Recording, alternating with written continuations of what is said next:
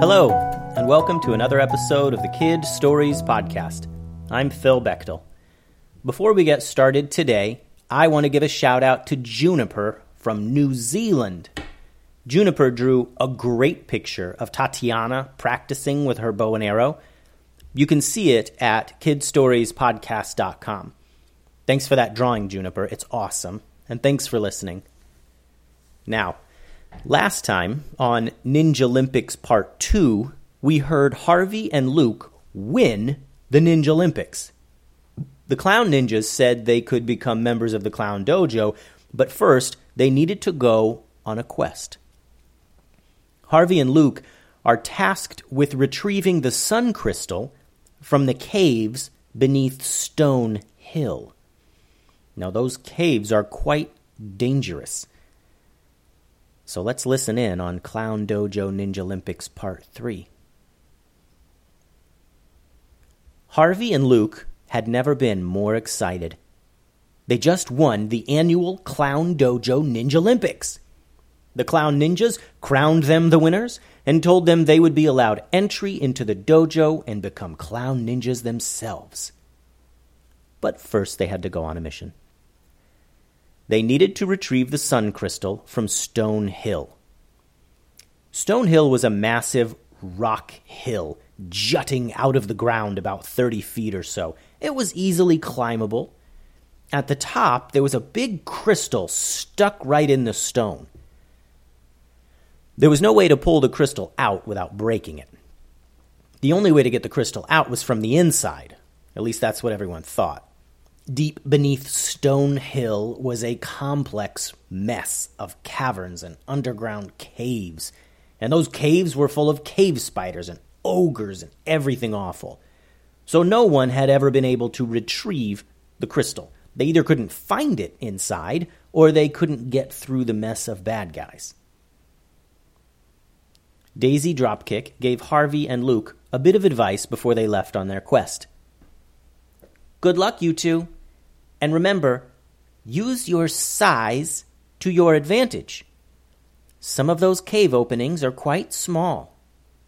She winked and walked back into a Clown Dojo building. Now, Harvey and Luc had even been on top of Stone Hill before. It was something that people did for fun. It was fun to climb up there and check out the crystal and watch the sun shine off of it. But they had never been inside, underneath, with all the baddies there and everything. Harvey, are we going to fight some bad guys in the caves, you think?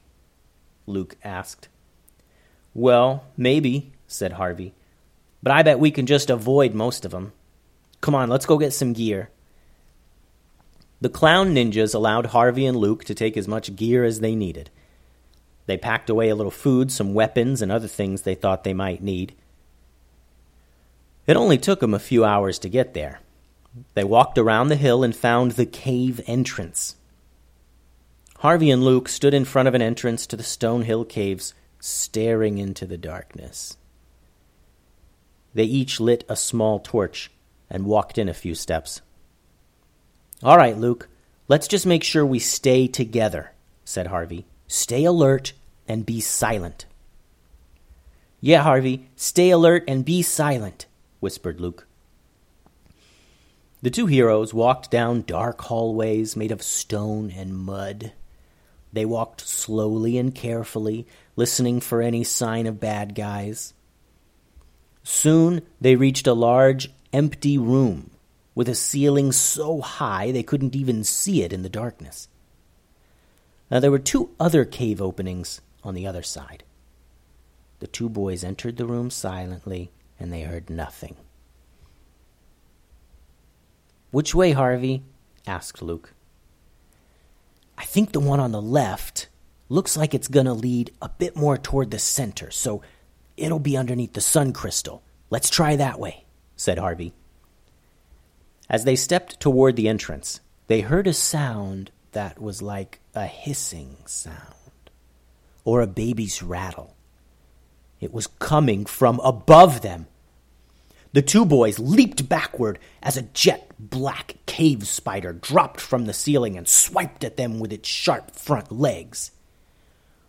The boys pulled out their swords, so each was wielding a torch and a sword. The spider was lightning quick. It slashed at them and stabbed at them, and they were barely able to spin and dodge out of the way. The boys stabbed at the spider with their swords and swiped their flaming torches to keep the spider at bay. "Luke, the hallway," said Harvey. "We've got to make it to that passage." Luke and Harvey each went on opposite sides of the spider and scurried around it, trying to reach the opening that they spied earlier. Harvey thought perhaps they could run away from the spider and maybe lose it in the halls. They sped down that hall, its walls and ceiling made of stone, their torches flashing light all around them as they ran. Harvey tried to remember where they were going, where they had been, but it was difficult when there was a monster cave spider chasing you at full speed. As Harvey turned another corner, he looked behind him and noticed Luke wasn't there. A panic set in Harvey, and he skidded to a stop. "Luke!" His voice echoed through the stone caves. Harvey rushed back the way he came. Luke was right there around a bend, and Harvey almost bumped into him. He was just standing there. "Oof," said Harvey. "Luke, what are you doing?" Harvey saw Luke holding out his hand to the spider. In Luke's hand was a collection of candy. "Luke, you can't feed the bloodthirsty spider. We gotta get out of here." "He's not thirsty. He's hungry. For candy," said Luke. "That spider is going to bite off your hand, Luke," said Harvey.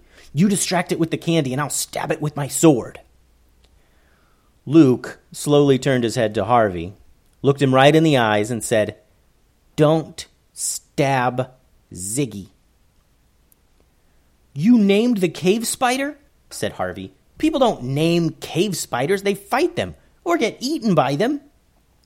Just then, as Harvey held his sword at the spider and tried to convince Luke not to feed it candy, the spider calmly lurched forward, and sticky, sharp, disgusting mandibles slid out from its mouth and ever so gently took the candy from Luke's hand. The candy crunched in the spider's mouth, and it made a happy sound. As happy a sound as a cave spider can make, anyway. "He likes it," said Luke.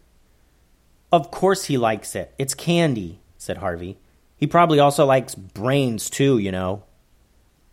The spider crept a bit more forward and took more candy that Luke presented in his hand. "Sit, Ziggy," said Luke. The spider looked at Luke curiously. "Sit," said Luke, "like this." And Luke sat down right there in the dirt of the cave to show him. The spider looked at Luke and then looked at the ground. He sat his large black spider body on the ground just like he saw Luke do. "No way," said Harvey. "Ziggy, where's the sun crystal?" asked Luke. Ziggy just stood there, looking all spidery and dangerous. He did not, after all, speak English. Harvey reached into his pocket and pulled out a small gemstone that he kept among some coins. "Here, show him this," he said, and handed Luke the stone. Luke held out the small gemstone to show Ziggy. He waved his flaming torch around a bit, so the light reflected off the surfaces of the gem for Ziggy to see. Ziggy the cave spider then perked up and tapped his long, sharp legs on the ground. He then rushed forward, skittering between the boys on his 8 terrifying legs. "Come on, Harvey," yelled Luke as he followed Ziggy. Harvey ran to catch up. The spider led them through more twists and turns and finally stood next to a plain section of stone cave wall. "Well, this looks like a dead end," said Harvey. Ziggy the cave spider scratched at the ground near the base of the stone wall. The boys looked down and noticed a small opening, just big enough for them to crawl through. Luc and Harvey knelt down and peered through the opening. They saw light and movement, but couldn't really make out anything specific. "Well, let's go, I guess. That light we see in there might be from the sun crystal. Hopefully we can go in there and climb up the ceiling somehow and pull the crystal out," said Harvey. "But be careful. We don't know what's in there." "Sure thing, Harvey," said Luc. "All right, Ziggy. Wait right here. Sit." And Ziggy sat. Luc tossed some candy on the ground for Ziggy, and he began munching on it. Harvey and Luc slowly, cautiously, crawled on their bellies into this hidden room, hoping the sun crystal was somewhere inside, and hoping bad guys were not. The end. Thanks for listening to today's episode. Before I sign off, I want to mention that you should never feed a giant cave spider candy. You should never feed giant cave spiders anything. In fact, you shouldn't be out traipsing through caves in the first place. Anyway, be sure to visit the website, kidstoriespodcast.com, and check out the cool drawing videos I have posted there. Email me with any questions or drawings at kidstoriespodcast@gmail.com. Adios.